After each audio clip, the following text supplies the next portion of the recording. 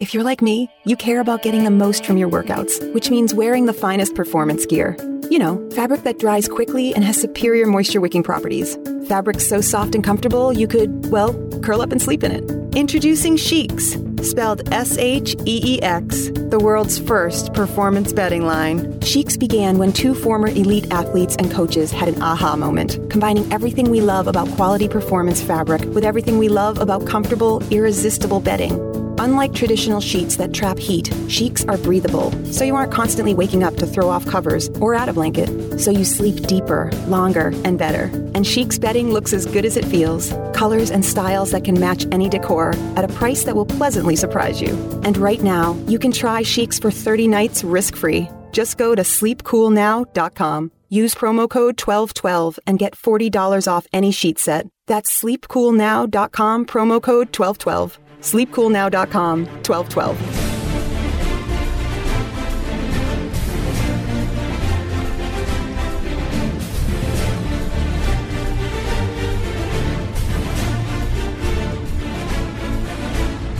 This is hour number one of the World According to Zig podcast for this November 10th, 2018. My name is John Ziegler. I'm the host of this show where you can still get the truth about the news of the day from a conservative perspective in this world turned completely, totally, 100% upside down. Our website is freespeechbroadcasting.com. In hour number two, I am very much looking forward to our interview, as promised, with Democratic Congressman from Louisville, Kentucky, John Yarmuth, a very good and old friend of mine. And I'm a little concerned about this interview because John has said some things this week about the potential of impeachment for President Donald Trump that I could be wrong, but this may be the most, by far, contentious interview I've ever done with John, and I've done many, many over the years. We may have a very, very bizarre, upside-down world situation where in hour number two, an ardent, long-term Reagan conservative is trying to convince a very liberal Democrat that he's wrong about not wanting to impeach a Republican president. That's the world we're now living in, folks, but that's what's likely to happen in hour number two. But sometimes we do hour number two before we do hour number one through the magic of recording, but today is not that day. So I cannot give you a preview of what's going to happen other than my anticipation. But regardless of what happens, I guarantee it's going to be good and very much worth your listen because we're living in a world now where liberals and conservatives can't communicate at all, and John and I have a rapport where we're at least able to do that, at least as of now. Maybe not after the interview. We'll see. And by the end of the day, that might have changed. But this has been a very eventful and, for me and many other people here in Southern California, a horrendously shitty week. And it's not just for the obvious reasons. This is pales in comparison to other things that have been going on. But I've been having health issues. I've got a very bad cough, which I'm sure will rear its ugly head during this podcast. I can't shake it. My wife got news this week that could be far, far more serious on a health front. And she is convinced that she has a very, very serious health situation. In the midst of this, through a massive bureaucratic snafu, which I'll probably talk about later in the hour, we lost our health coverage temporarily. Thankfully, it has been restored, but the insanity that has caused has been unbelievable. Obviously, there was the shooting this week of 12 innocent people and the killer in Thousand Oaks, which is very close to where we live in Ventura County. A couple of the victims were from the small town where we live in Ventura County. I'll talk about that. There has been fire throughout the very same area that has been devastating and as we speak is still going on. And many people have lost their homes. Some people have lost their lives. Personally, I have a rental property where much of our monthly income comes from, which is right in the heart of the fire section in Calabasas, Kardashian country. As of right now, I believe that rental property is still standing, but the next couple of days are going to be very, very dicey with the Santa Ana winds coming back up. just to give you an indication, just a very small indication, just how incredibly dry it is here. I actually have a bloodied left elbow for no other reason than the fact that my skin was so dry that it cracked and caused bleeding. And I don't have particularly dry skin, but that's how insanely dry it is right now because of the Santa Ana winds. Luckily today, on Saturday, those winds have died down, giving the firefighters at least a chance, a fighting chance.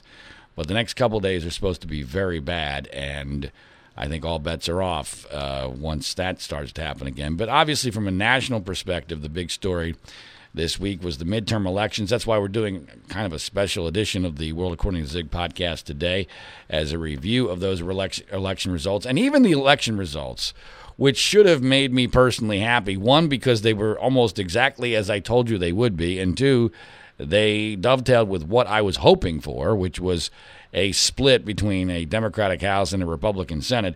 Even those did not make me happy. And I'll explain why, and there's good reasons why I'm not pleased with what has transpired in direct reaction to those election results. As of right now, it looks as if Democrats are going to take more seats than were anticipated election night. It's amazing how once a narrative gets set in stone, it's almost impossible to change that. But the narrative of election night was, well, this was a kind of a weak blue wave. It was a blue wave in the House, but it was kind of weak.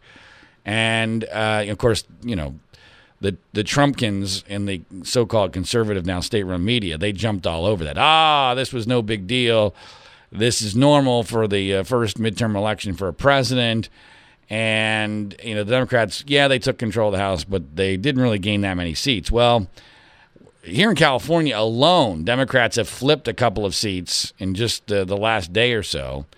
And it seems like that's happening all over the country. So the bottom line here is I had predicted tentatively, very tentatively, that the Democrats would win 222 congressional seats in the House of Representatives. It looks like that number is going to be at least 230 and maybe a couple higher than that. And so they're going to have a pretty decent control of the House of Representatives, which is a big deal. But unfortunately, for reasons I'll get to in a moment, I'm not sure that power is going to be used anything close to what I was hoping for. And maybe that was a very naive hope, but I had no other options. So beggars can't be choosers, and that was the best hope we have. But I'm already, just days later, feeling very pessimistic about how this is all going to go down. In the Senate, I told you that the Republicans would probably end up with 53 seats. And it would be no higher than 54, no lower than 52. Well, guess what looks like it's going to happen? It looks like we're going to end up with 53 seats for Republicans in the Senate. Correct. Which is lower than what was perceived even the morning after, because Arizona, it appears, has flipped. And I got to tell you, not only was my prediction dead on the Senate, I even told you how we were going to get to that number.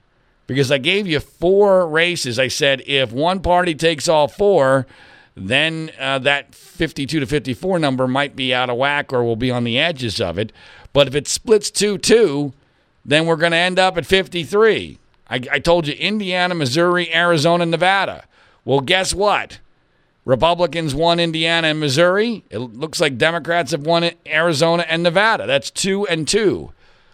So that split 2-2, and we ended up at 53. But just to show you what a moron I am and the way my life works, kind of just for fun, I do this. I do these prediction bettings on the site predictit.org, and I'm such a frickin' moron that even though I nailed it in theory, I actually lost money on the prediction markets because I tried to hedge my bets thinking there's no way I'm going to be exactly right.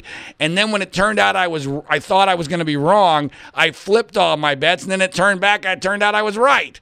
So, you know what the moral of the story is? Believe in and trust your gut instincts and stick with it. Because if you lose, at least you've lost on your gut instinct. And here I am. Nobody has lost more money being right than John Ziegler. It's a classic example of my whole life, but very minuscule importance in the larger scheme of things. Now, I've already said that while I was right, and this is the scenario that I was hoping for, the Democrats winning the House, Republicans keeping the Senate, I am not optimistic that this desperate scenario that I was hoping for is actually going to work. And let me explain why. And let's be clear, I had no delusions that this was anywhere close to a sure thing, right? I was very open to the idea that this was not going to work, but that there was no other scenario where I saw a path for anything possibly working. So the ideal scenario for what I was looking for here is Democrats take the House. There is now oversight over the Trump administration, but they don't have the Senate, so they can't ram anything they want through. And let's say if Ruth Bader Ginsburg dies, and look what's just happened with her, she broke 3 ribs falling down this week. And by the way, I think you can make a fairly strong argument that if that happens a couple of days sooner, it impacts the election, probably in a negative way towards Republicans. I think Florida, it's almost sure bet to me that if Ruth Bader Ginsburg falls down, let's say on Sunday, instead of on, Wednesday or Thursday, if that happens in that way, I think Democrats take the Florida Senate seat. Because I think just enough Democrats decide we need to get the hell out because Ruth Bader Ginsburg is going to keel over in the next couple of years, and we're going to have a massive Supreme Court fight here. That's just a guess on my part, but it's just interesting to think about how life can change based upon the domino effect. So, my goal here was make sure that if something happens on the Supreme Court side or in other areas in that realm, that for the next couple of years at least, Republicans hold the Senate. And that shouldn't Robert Mueller's report or indictments or what have you warrant the impeachment of Donald Trump, that Democrats would be able to ignite the impeachment process, that they would be able to impeach him because they would have the votes, and that it would go to the Senate, and if the evidence was strong enough and the political circumstances warranted, those are 2 pretty big ifs, but they were certainly in the realm of possibility, that Senate Majority Leader Mitch McConnell would look at the scene, look at the situation, and look, I know Mitch McConnell pretty decently, having lived and worked in Louisville, Kentucky. I've attended a football game with Mitch McConnell and had some pretty extensive conversations with him. I've interviewed him. This is not a guy of principle. This is a guy who counts votes. He's a very, very good vote counter, and power is everything to him. So I'm not delusional to think that Mitch McConnell was going to be the guy to stand up for what was right and decide, you know what, Mr. President, you got to go, and I now have 20-some votes that will side with Democrats in an impeachment trial to remove you. That was never my thought process. My thought process was there could be a scenario where McConnell realized that he would be far better off and that the only way to salvage his Senate majority was to torch or backstab Donald Trump in 2019. Get rid of him as president, have Mike Pence be the president, at least until 2020. Who knows what would happen in the presidential primary process that would inevitably ensue, I would presume, under those circumstances. But regardless, there was at least a chance. And again, I never thought this was anywhere near 50, even 50%. This was a low percentage. I don't know what I would have put on it. Maybe 10%, 15, 20, who knows? Probably around the same percentage I put Donald Trump's election to begin all this fiasco. Well, in just the last few days, it's clear to me that that 10 or 15% chance is basically zero. Basically. Correct. It's basically zero. And here's why. Because no one's going to end up doing the right thing here. Everybody is making it very clear, abundantly obvious, that they're going to sell out for their own self-interest. Everybody. I'm talking about Democrats and Republicans, and this is one of the things I'm going to get into with Congressman Yarmuth in hour number 2. Let's take a look at the Democratic side. Nancy Pelosi is going to be the speaker. Now, part of my thought process here was, well, wait a minute. It's not sure that Nancy's going to be the speaker, because let's say that they only win the House by a few votes. Most of those people coming in have pledged to their voters that they're not going to vote for Nancy Pelosi for speaker. So she doesn't have enough votes. She needs to get 218 votes to be Speaker of the House. She doesn't have those votes. That's my thought process. Now, it was always going to be difficult for someone to make themselves a viable alternative, because, in order to pull off a coup, you need a viable alternative for everybody to rush to. And so it was obvious to me that, she could be Speaker, and she might even probably be Speaker, but I thought there would at least be a fight over it. And now I don't even think there's going to be a fight over it. Because Nancy Pelosi, for as liberal as she is and as dumb as she can be, she is much like Mitch McConnell. She is really good at politics. And what I mean by politics is that she's really good at being able to figure out what she can do to get the votes that she needs. And what Nancy basically did here is that she said to those running, those who were not incumbents, who were moderate Democrats, go ahead, throw me under the bus. Say that you're not going to vote for me. I don't know if this conversation ever happened, but it was a wink, wink, nod, nod. Go ahead, throw me under the bus, because I know I'm unpopular with the middle of the country. You do whatever you need to do, and I'll just let the chips fall where they may. And Nancy's smart enough to know that possession is 9/10 of the law, right? Figuratively. And what's going to happen here is once we win, there's going to be such a good feeling about what we did. I'm going to get some credit for this. I certainly won't get any blame because we'll have won. And who's going to run against me? And this is really the key part of this. This is what she figured out, which is smart. In order for her to be the victim of a coup, you need someone that's going to run against her, who's viable. Well, who are the people who could be theoretically viable? And let's face it, the Democrats don't have that many people. But who are the people that could be theoretically viable? Well, there are other prominent Democrats in the House. Well, other prominent Democrats in the House are doing what? They're all committee chairmen. Or right now, they're the ranking committee chairmen. They're all hoping that when they take the House, they're going to get elevated to committee chairman as opposed to ranking member. That is a huge deal in their lives. John Yarmuth is one of those people. He's the ranking member on the Budget Committee. John Yarmuth is now going to be the chairman of the Budget Committee. Why? Because Nancy Pelosi is going to bless that.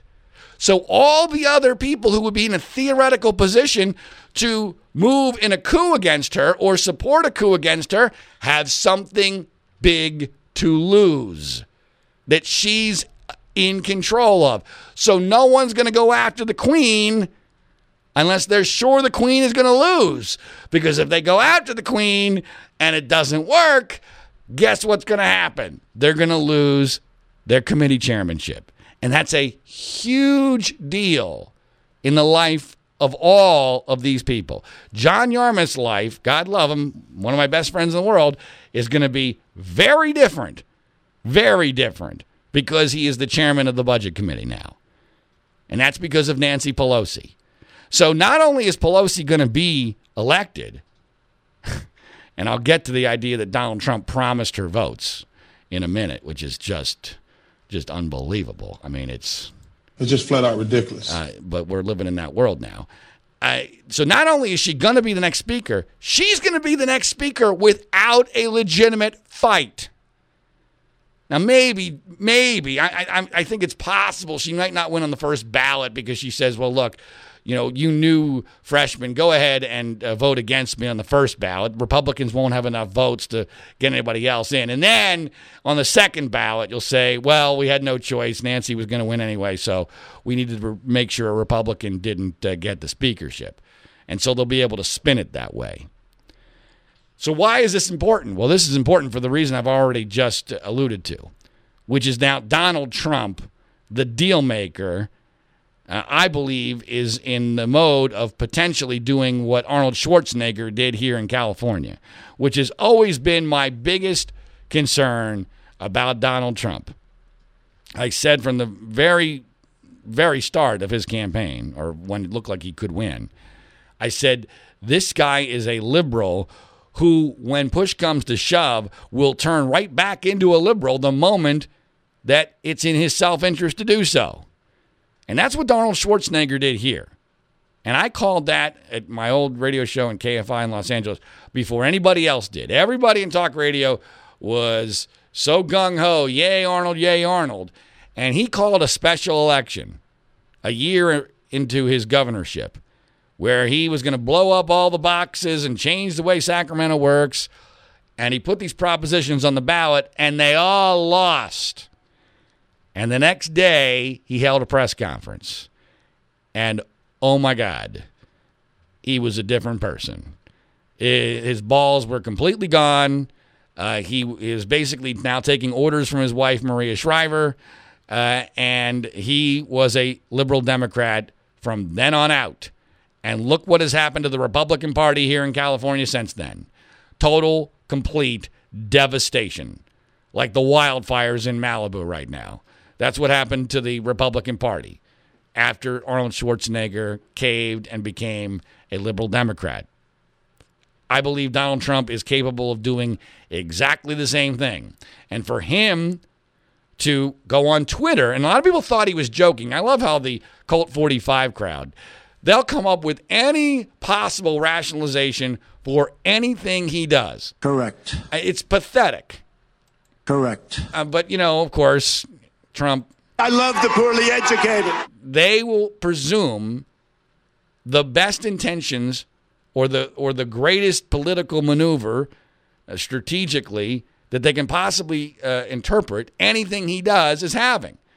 And so he jokes on what looked like it could have been a joke on Twitter the morning after the election that if Nancy Pelosi needs Republican votes to become the next speaker, that he'll provide them for her.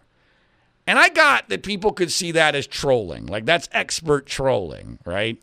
And I could even get that people might think that that's a reasonable strategic thing to do because from a political standpoint, you need a boogeyman. And Nancy Pelosi is a built-in boogeyman. So you can, if she's the speaker, now you can blame her for everything. It's going to be bullshit, but you can blame her for everything. And Republicans and the state-run media will buy it completely. I get that. But then there was that batshit crazy press conference that Trump held. And let's be clear, it was bat fucking shit crazy. The craziest he's ever held, the craziest that any president has ever held, at least in the modern history of this country. And I'll get to that shortly. But at that press conference, he goes out of his way to say he was not joking on Twitter. That he really likes Nancy Pelosi, that he wants her to be speaker, that he thinks he can do deals with her. That's really scary. Correct. Because, remember, Trump is a lifelong liberal Manhattanite, a Democrat, a man who bragged on Meet the Press as being very pro-choice. He has no conservative principles. I doubt he has any principles, period. But he has no conservative principles. So now, someone he likes, and let's be clear, and I tweeted this week, and it's amazing to me that this got no play in the Republican primaries in 2016, and very few people have even bothered to notice it. But Nancy Pelosi has made public a framed cover of the newspaper of her taking the speakership back in, 2007, where the paper is signed by Donald Trump, "Dear Nancy, you're the greatest." So Trump took a newspaper. By the way, what of an egomaniac you have to be to even think about doing this. He takes the newspaper, he signs it, "Nancy, you're the greatest," and sends it to her. Now, whether he's so cheap, I doubt he sent it to her framed. But, since he's allegedly a billionaire, let's pretend that he actually sent it to her framed, because I doubt Nancy would have bothered to frame it. So maybe he did send it to her framed. Maybe he decided to really be generous. And he sends it to her framed, and she displays it. Now, that should be alarming. But, of course, to the Cult 45 group, oh, no, he's playing 18-dimensional chess. We trust him. He's never going to sell us out. Really? Where's your fucking wall, morons? I mean, what happened to Obamacare? Where's Obamacare? Oh, that was John McCain's fault. Bullshit. It was not John McCain's fault. If John McCain had trusted Donald Trump even a little bit, he would have voted to kill Obamacare in that famous vote. But he was not. That whole vote, as I've explained in the past, and I'm not going to get into it right now, has been completely misconstrued. And the Cult 45 group thinks, and Trump, of course, promotes this bullshit narrative, that it was John McCain's fault that Obamacare didn't get repealed. No, it was not. That was not John McCain did the right thing there, because that would have been a disaster even bigger than what Obamacare is and will be. But anyway, the point here is, Trump made it very, very clear. No, I want to deal with Nancy Pelosi. And Pelosi, in her press conference, made it clear to me that that's what she wants too. That she, and I've worried about this for almost 2 years now.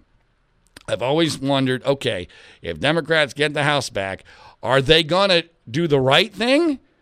Or are they going to sell out and use their leverage over a scared shitless Trump to get a few shekels, to get an infrastructure bill passed or some sort of bullshit? And it's very obvious to me from the press conference that Nancy Pelosi held, and from even comments from my friend John Yarmuth, which I'm going to confront him about in hour number 2, that that's where they're leaning right now.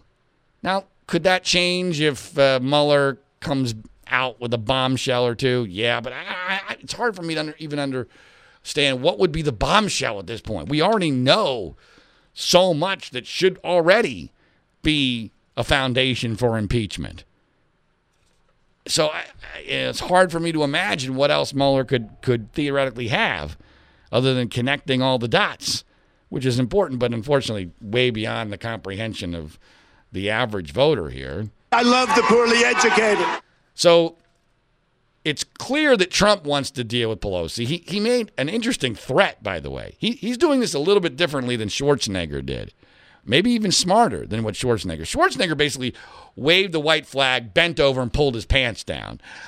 Trump, at least, is pretending to have a threat against the House. I didn't understand what the threat was. He was basically threatening, hey, if you investigate me, we can investigate you. What? I don't understand that. But he's at least playing a game where it's, hey, look, you're going to want to deal with me rather than go after me. And that's an argument that, based upon Pelosi's words and mentality and their past relationship, I think she might go for. Now, she's going to have a problem with her base, because her base, as we saw with the Protect Mueller rallies this week, which were amazing, is not going to be satisfied with just getting a few shekels out of Trump's pockets with a robust infrastructure bill. That's not what they fought for here. That's not what they won this election for. So this is not going to be simple for Pelosi, but I think it's where she would like to go with this. And with Pelosi on the one side feeling like it's better for her politically to deal with Trump, and with McConnell making it very obvious that he is not going to be the hero. And to be clear, McConnell made that obvious the next day when he warned Democrats about the perils, the political perils of presidential harassment, as he called it. Presidential harassment. This is the same guy who fervently led the impeachment, or helped lead, as a whip, I believe at that time, the impeachment of Bill Clinton, and voted in favor of it. And the allegations against Clinton, whilst very serious, in my view, were nowhere near what we're talking about with Donald Trump on a number of levels. And so McConnell says to the Democrats, you might want to think about this presidential harassment and whether or not it's going to be good for you politically. By the way, it is one of those great fallacies. It's a total BS narrative that somehow Republicans suffered greatly for impeaching Bill Clinton. It's remarkable to me how the power of perception and setting a narrative, as I always talk about. Once the narrative is set, you can't change it. Let's just look at history. Republicans won, which was very, very rare for Republicans. In fact, it's the first time I think it had ever happened in 3 consecutive cycles. In 1998, Republicans won the House of Representatives. Now, they lost a few seats, and people blame that on impeachment because they didn't do as well as they expected. Okay, big deal. You still controlled the House.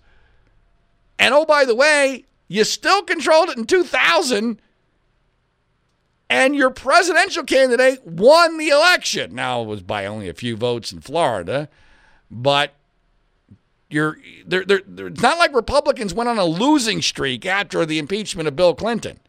They did not. Was it closer than they would have liked? Yeah.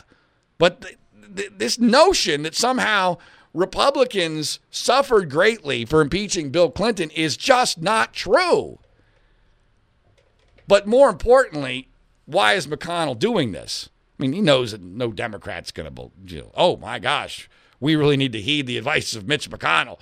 Yeah, that's not going to happen. But he's making it very obvious that he has no appetite for this, that he is going to protect Donald Trump at all costs. And if there was any doubt about that, it's his utter lack of reaction to the firing of Jeff Sessions, his former colleague in the Senate, as Attorney General, and the appointment of Matt Whitaker, a total goon, being installed likely in an unconstitutional fashion, usurping the power of whom? Mitch McConnell. Because Whitaker, in replacing Sessions as Attorney General, has not been confirmed by the U.S. Senate. Now, there's apparently a constitutional argument that could be made here, but a lot of conservatives have already come out and said, no, this is unconstitutional. Remember when that used to matter to conservatives? Remember when Mark Levin used to spend hours and hours talking about the importance of constitutional principles and defending them at all costs? Yeah, that was all bullshit. That was all bullshit because we never anticipated that one of our guys was going to be the guy pissing all over the Constitution. Well, Mitch McConnell, to my knowledge, has said nothing, crickets, in response to this action.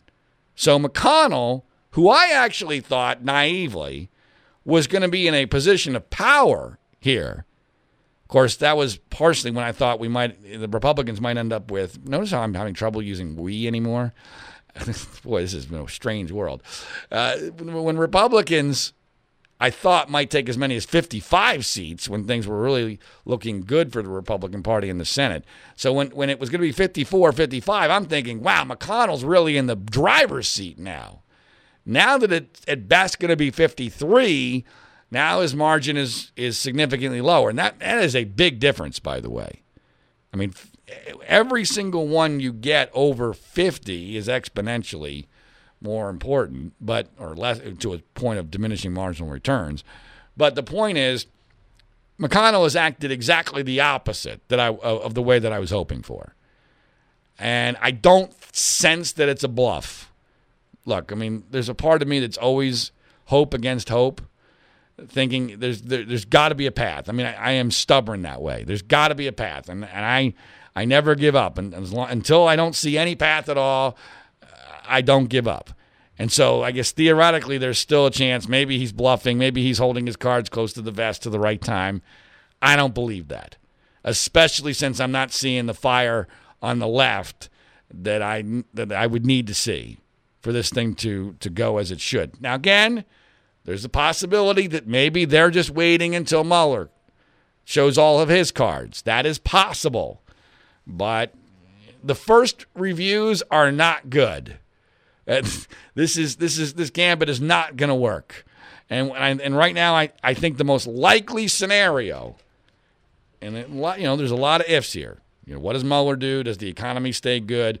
But all things being equal, I see this being as much more of an Arnold Schwarzenegger scenario, where Republicans just get completely screwed by this president. And then McConnell ends up being essentially the ultimate goalkeeper, which is why I think it's fallacy for Democrats to think that they can get anything through other than an infrastructure bill.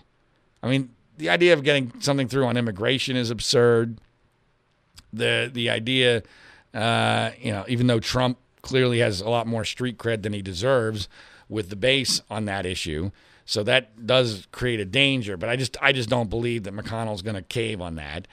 But other than that, I certainly the biggest fear is that they somehow jam down single payer health care.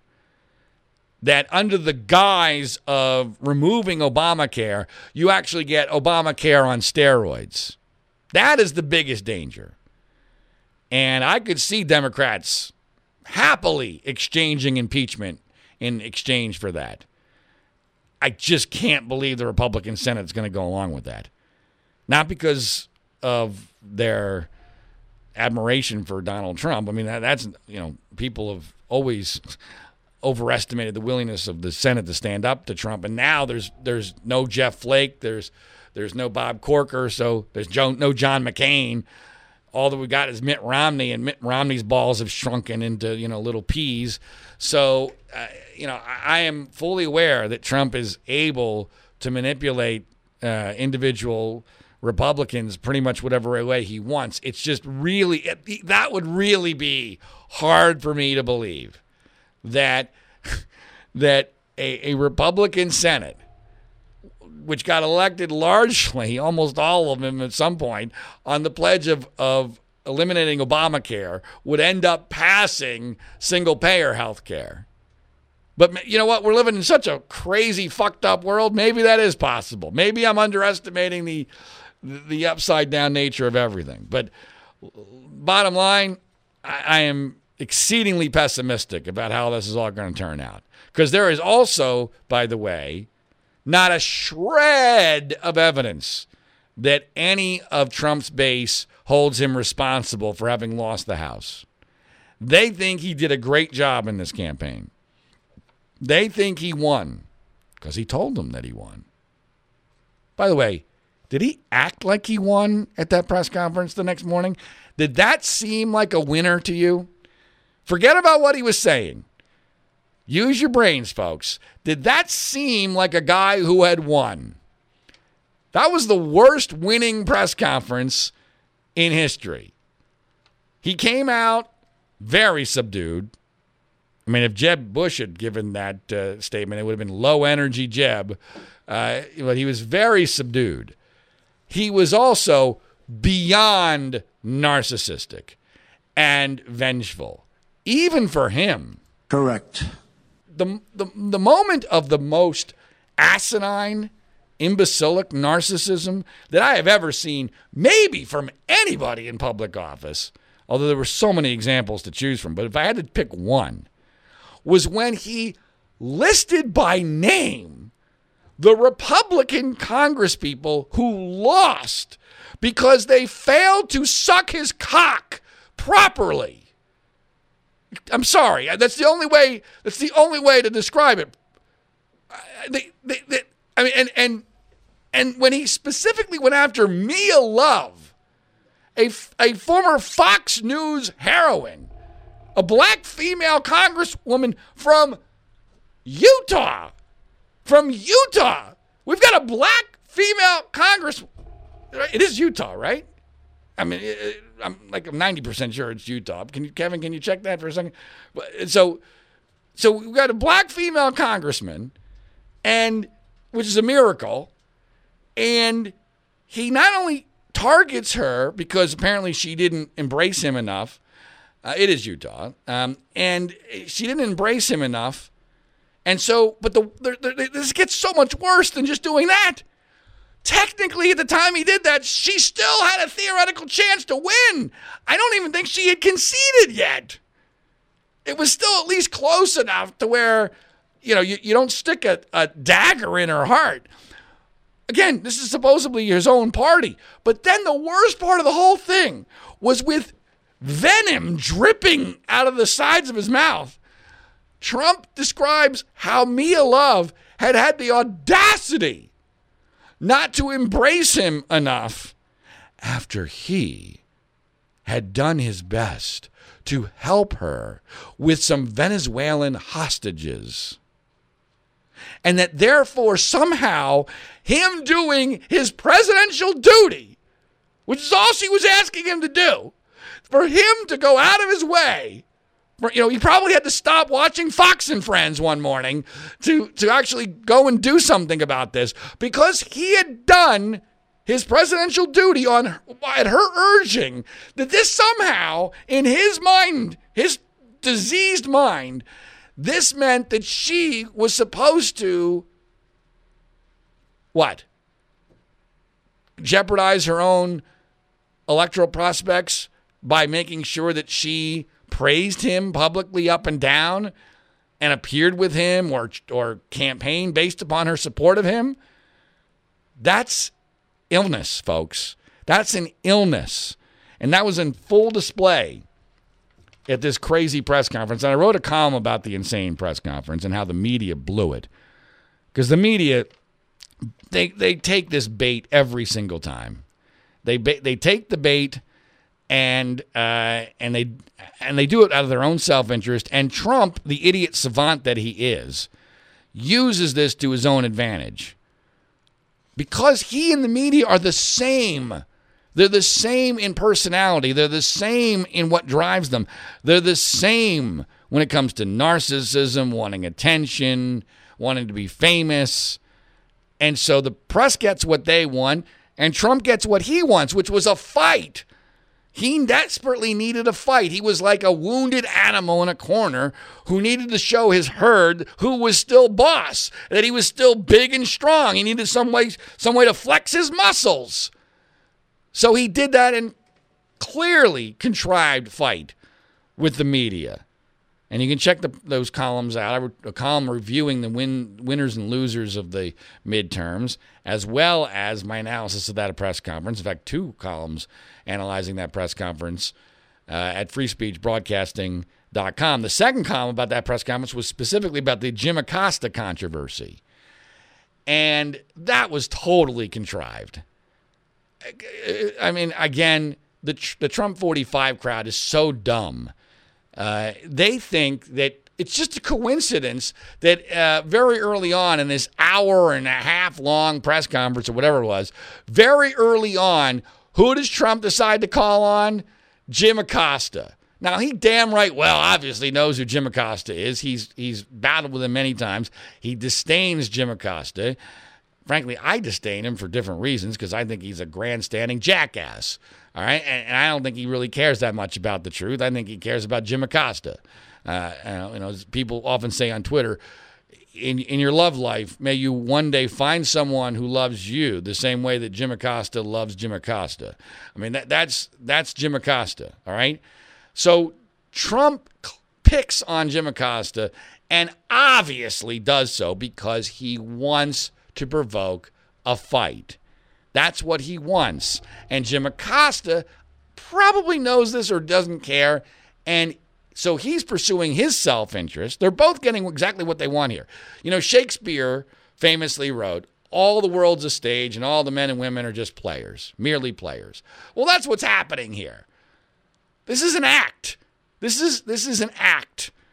Trump calls on Acosta looking for a confrontation. Acosta wants to show the world how against Donald Trump he is and willing to stand up and fight and ask the tough questions. And, Trump escalates it, and then the intern tries to take back the microphone, and that supposedly later on becomes an assault.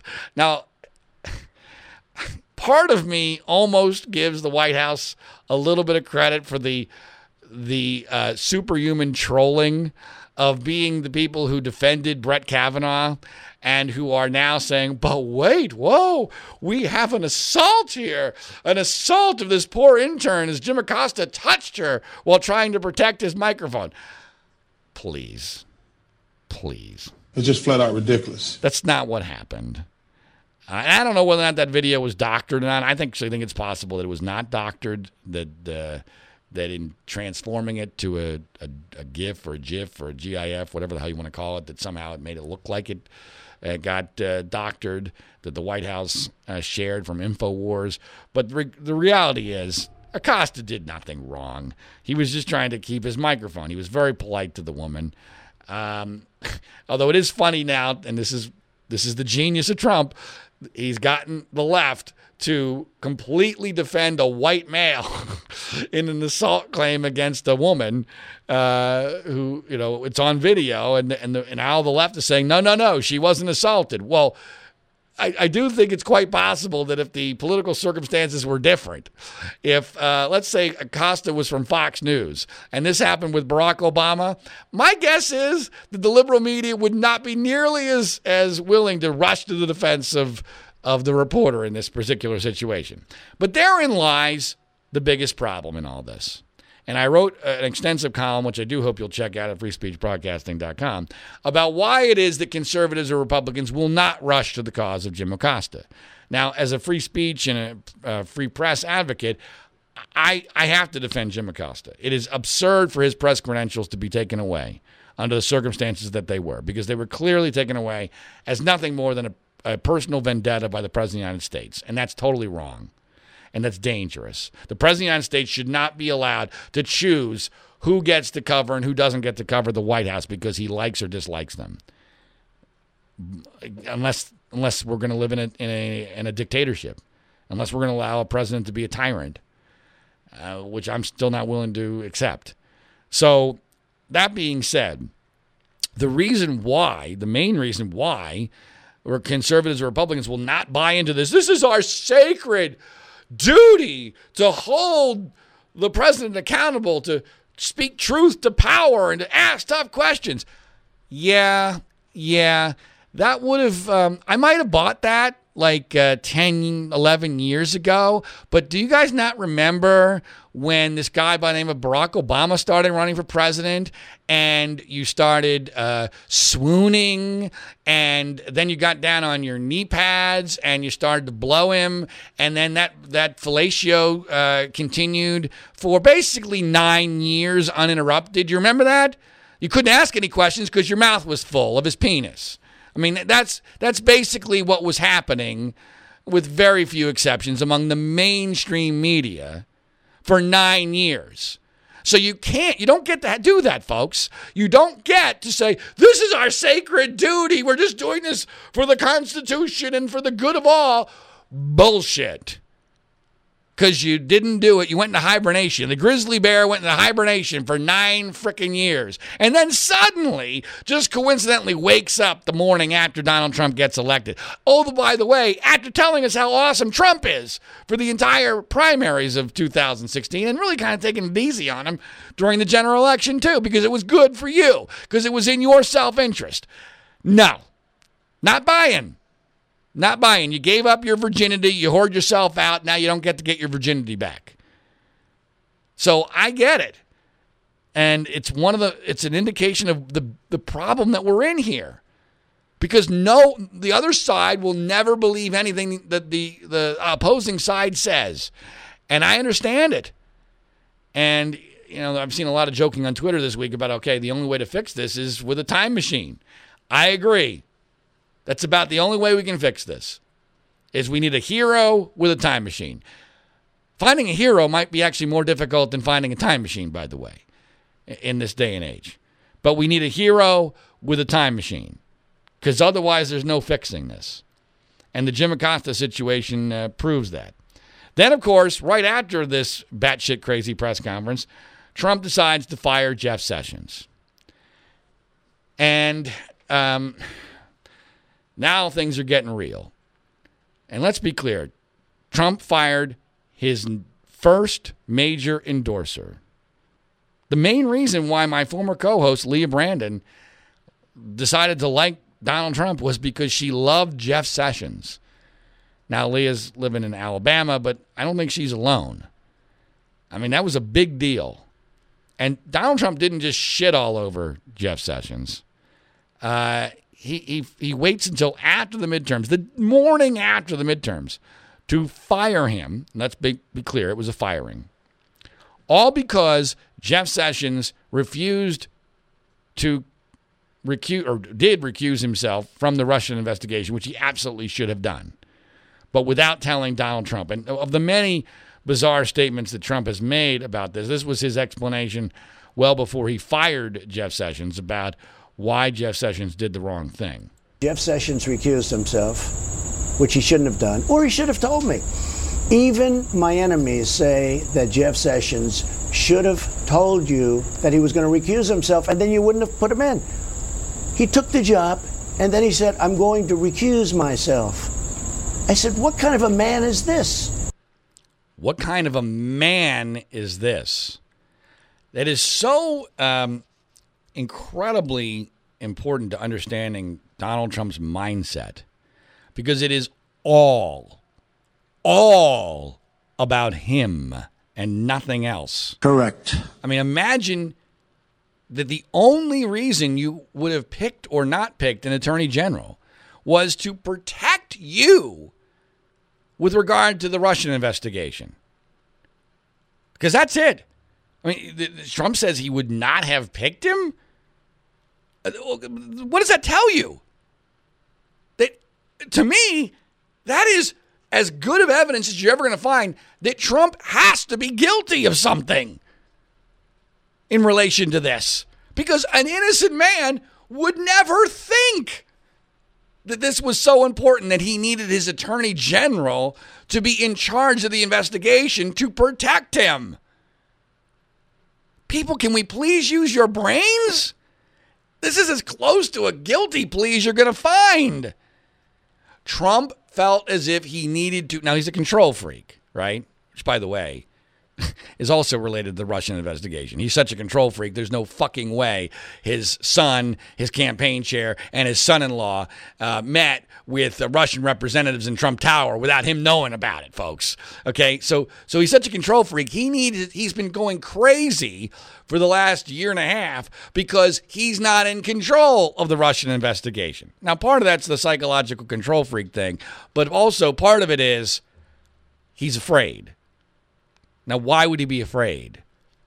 He's the president of the United States. He's got a cult of 35% at least of the American people that will believe anything he says. And he's got a conservative media industrial complex state-run that will back him up on everything. He can't be railroaded. He's got a Republican who's in charge of the investigation, Robert Mueller. The only reason he could be that scared is he's done something wrong. And for him to fire Jeff Sessions and treat him the way that he did is beyond disgraceful.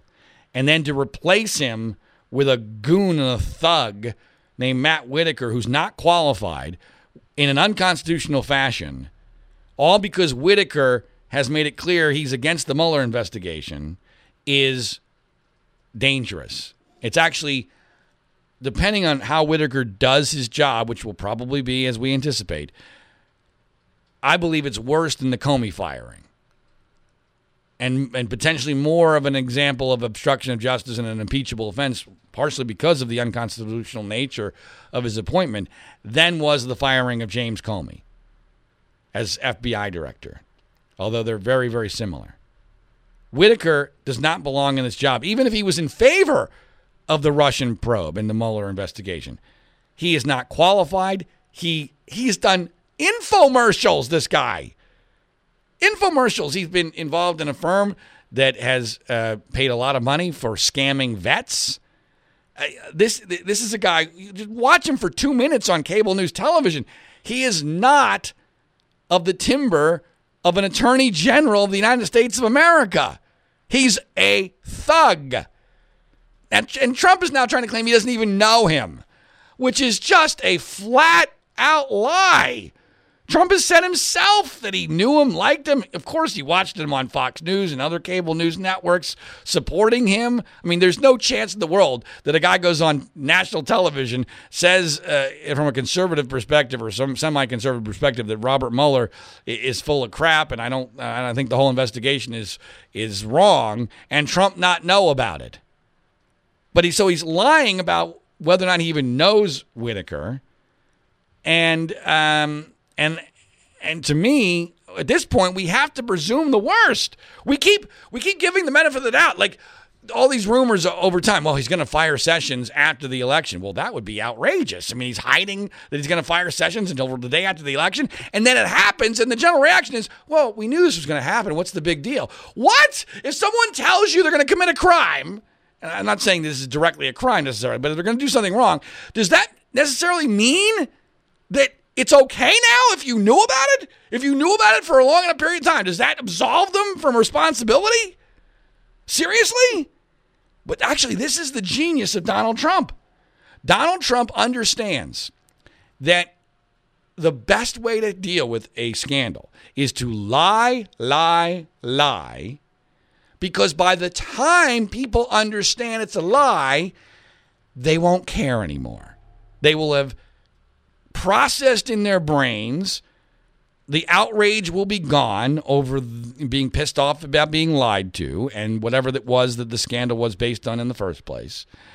So when the outrage is gone and people have accepted it, it's built in, baked into the cake, by the time they realize for sure that it's a lie, it no longer matters. We're seeing the same thing with the Wall Street Journal expose yesterday, proving that Donald Trump knew damn right well and led a conspiracy to usurp campaign finance laws in order to pay off his mistresses, Karen McDougal and Stormy Daniels, during the 2016 campaign.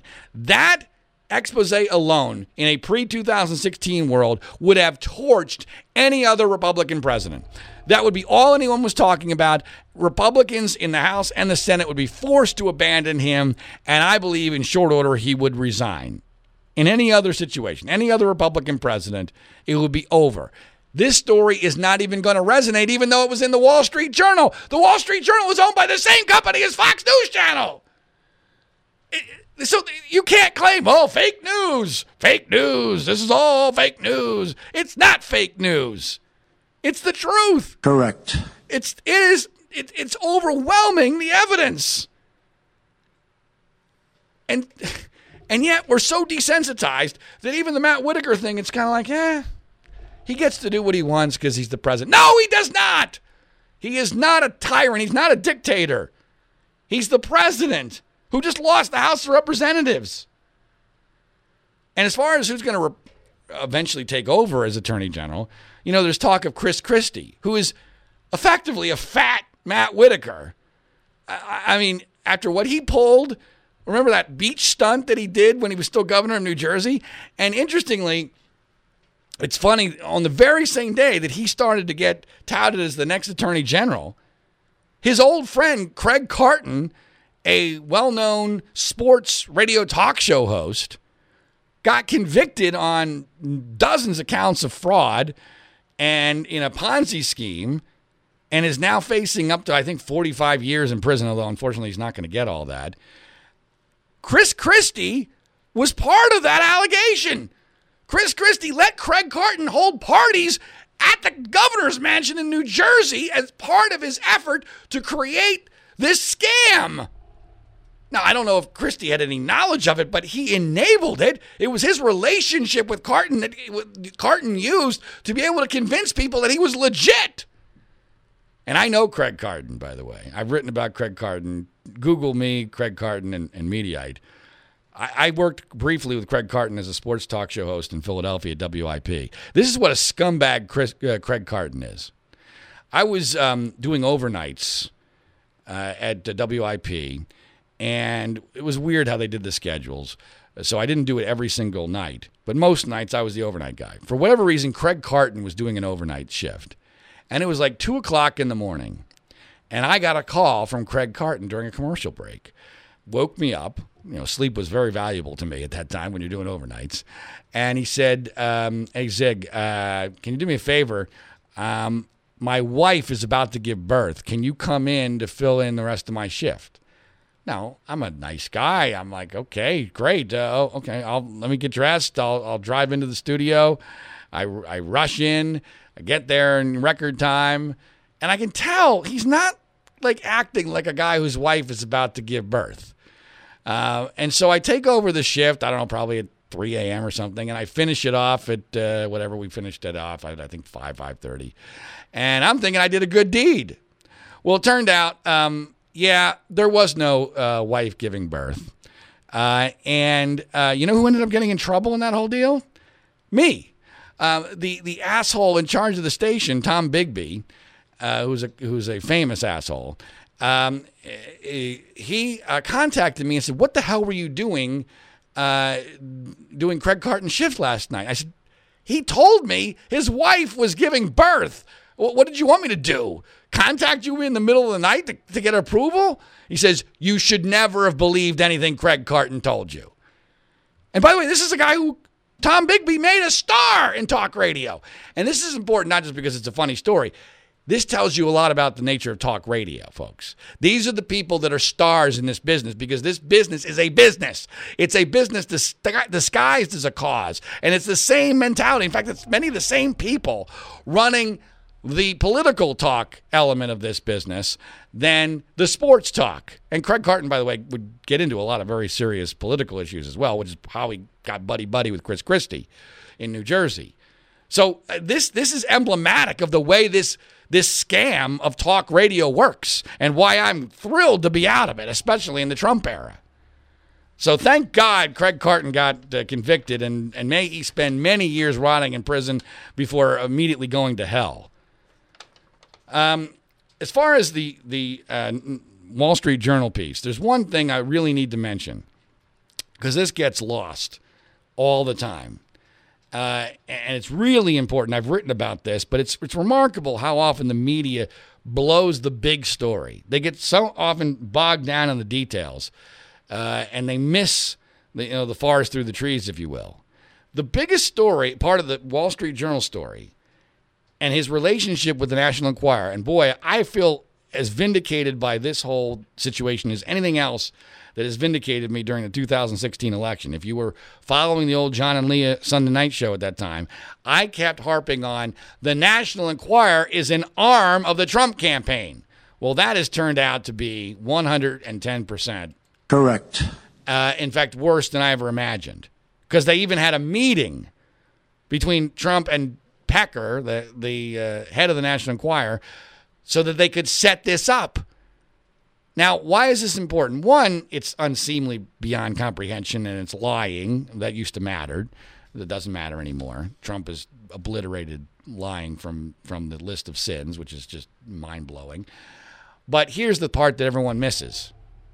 He knowingly took the oath of office as President of the United States while being able to, by allowing himself to be blackmailed by the National Enquirer, which is effectively an organized crime organization. That's what the National Enquirer is. That's how they act. Ask Tiger Woods what they did to him. They are an organized crime outfit. And Trump took the oath of office as president knowing that he willingly allowed the National Enquirer to have compromising information on him, to having blackmail information on him. And by the way, I have no proof of this at all, but how do we know that the National Enquirer, because this cost them some money, this whole deal. National Enquirer, this cost them some money on behalf of Donald Trump, because they killed this story with Karen McDougal, and they probably killed other stories. They paid Karen McDougal $150,000 for nothing, basically. They gave up. There was opportunity cost in all these great stories that they decided not to go with because they were protecting Trump. How do we know that they didn't sell their file on Donald Trump to a foreign government? Think about that, folks. I know you'd think about it if it was Hillary, but suddenly, for some reason, Trump fans, they shut off their brains completely. in a cynical fashion, the National Enquirer could sell that information for millions and millions of dollars. How do we know they didn't? How do we know they didn't do it to Russia? How do we know that? Ever see anything negative about Vladimir Putin in the National Enquirer? I can't ever remember seeing it. How do we know that? But, the principle of this used to matter. That you can't take the oath of office knowing, willingly, making yourself vulnerable to being blackmailed by a crime outfit? This is not a media outfit. The National Enquirer is not a media organization. You got to stop thinking about it that way. It is an organized crime syndicate. Last couple things before we go. I got to mention about the Thousand Oaks shooting. This was remarkably similar to the Las Vegas situation. Remarkably similar. Country music circumstances, western part of the country, senseless, no apparent motive. And we now know from social media posts while the shooting was going on that he was saying he did this because he was bored and wanted some excitement, and that he hopes people call him insane because that's not really what's going on. And you know what? What really gives me chills, what's really scary is I tend to believe it. I tend to believe that that's what really happened here, because that was my assessment immediately in the Las Vegas massacre, and I have been, I believe, proven right there. I think that guy in Las Vegas was basically having, this great suicide party that he gave himself, and he got a cheap thrill out of killing all these people before he killed himself. Same exact thing happened to this guy. I'm not sure this was PTSD from having served in the Marines. I think this is way scarier than even that. And I'm living so close to there, and as I've already mentioned, a couple people being very close to where I live, being victims of this, it really literally hit home. But the motive element here is incredibly scary, because there's nothing we can do about this, and I think it's going to happen more and more, especially as people don't believe in an afterlife, don't believe in a God that's going to punish them after they die. So, anyway, last thing I'll say on the fires. A lot of focus has been focusing on Calabasas because of the Kardashians, and on Malibu because of the celebrities. And this is not a big problem, but I have seen it's our nature to now be very smug about rich people and saying snarky things on Twitter. Yeah, a lot of rich people are going to lose their homes, and that shouldn't matter to anybody anyway. I mean, it's someone's home is their life often. But we tend to disregard it because, they're super rich. It's not a big deal to them. One of the things you need to understand about California is that oftentimes some rather poor people or middle-class people are living right next to super rich people because of our property tax circumstances here. Let's say you bought a house in Malibu in like the 60s or the 70s when it was dirt cheap. You have a huge incentive to not sell that house because of the property taxes that you're not paying. You're basically paying no property tax because it's based upon what you bought the house for. And so a lot of the people that are being destroyed here are not the super rich. So please keep that in mind as you think about what's going on here in this horrendous situation. And by the next time I talk to you, I'm assuming I will know what's going on with the rental property that we have in Calabasas. And if that goes down, that's going to be a big problem for the Ziegler family. So I don't believe in prayer, but if you could at least give me some good thoughts, that would be much appreciated, as would be the only other two things that I ever ask of you. And this week I'm really asking this for you, because this took me a long time to get to the studio this week because of the fires. I had to pay $15 for parking because we're doing this on a special on a Saturday to make sure this occurs, and my life's been a living hell. So please do one of two things. Share this via social media or word of mouth, Twitter, Facebook, what have you. I would really appreciate it. And number two, make sure three things. Number two, make sure you listen to our number two with Congressman John Yarmuth. And number three, if you're one of those people who sleeps and when you sleep you use sheets, please pay attention to this important message. My name's John Ziegler. Our website is freespeechbroadcasting.com. Coffee? Oh, thanks. How did you sleep? Like a baby. I don't want to get out of bed. Ever. These sheets are incredibly soft. What did you say they're called again? Performance bedding by Sheets. Performance bedding? Yeah, they're made from super high-tech performance fabric. They're incredibly breathable, so you're not waking up at night throwing covers off and then an hour later throwing them back on. Huh, no wonder I slept so good. Since I started using Sheets, I sleep like a baby. No more sweaty nights for me. No? Well... Well, I like them because they're soft. They feel like, silk. Performance fabric, huh? Maybe we should... Oh, I don't know. Try them out again? Comfort and performance for better sleep. That's Sheets. S-H-E-E-X. Sheets. Try Sheets for 30 nights risk-free. Go to sleepcoolnow.com. Use promo code 1212 and get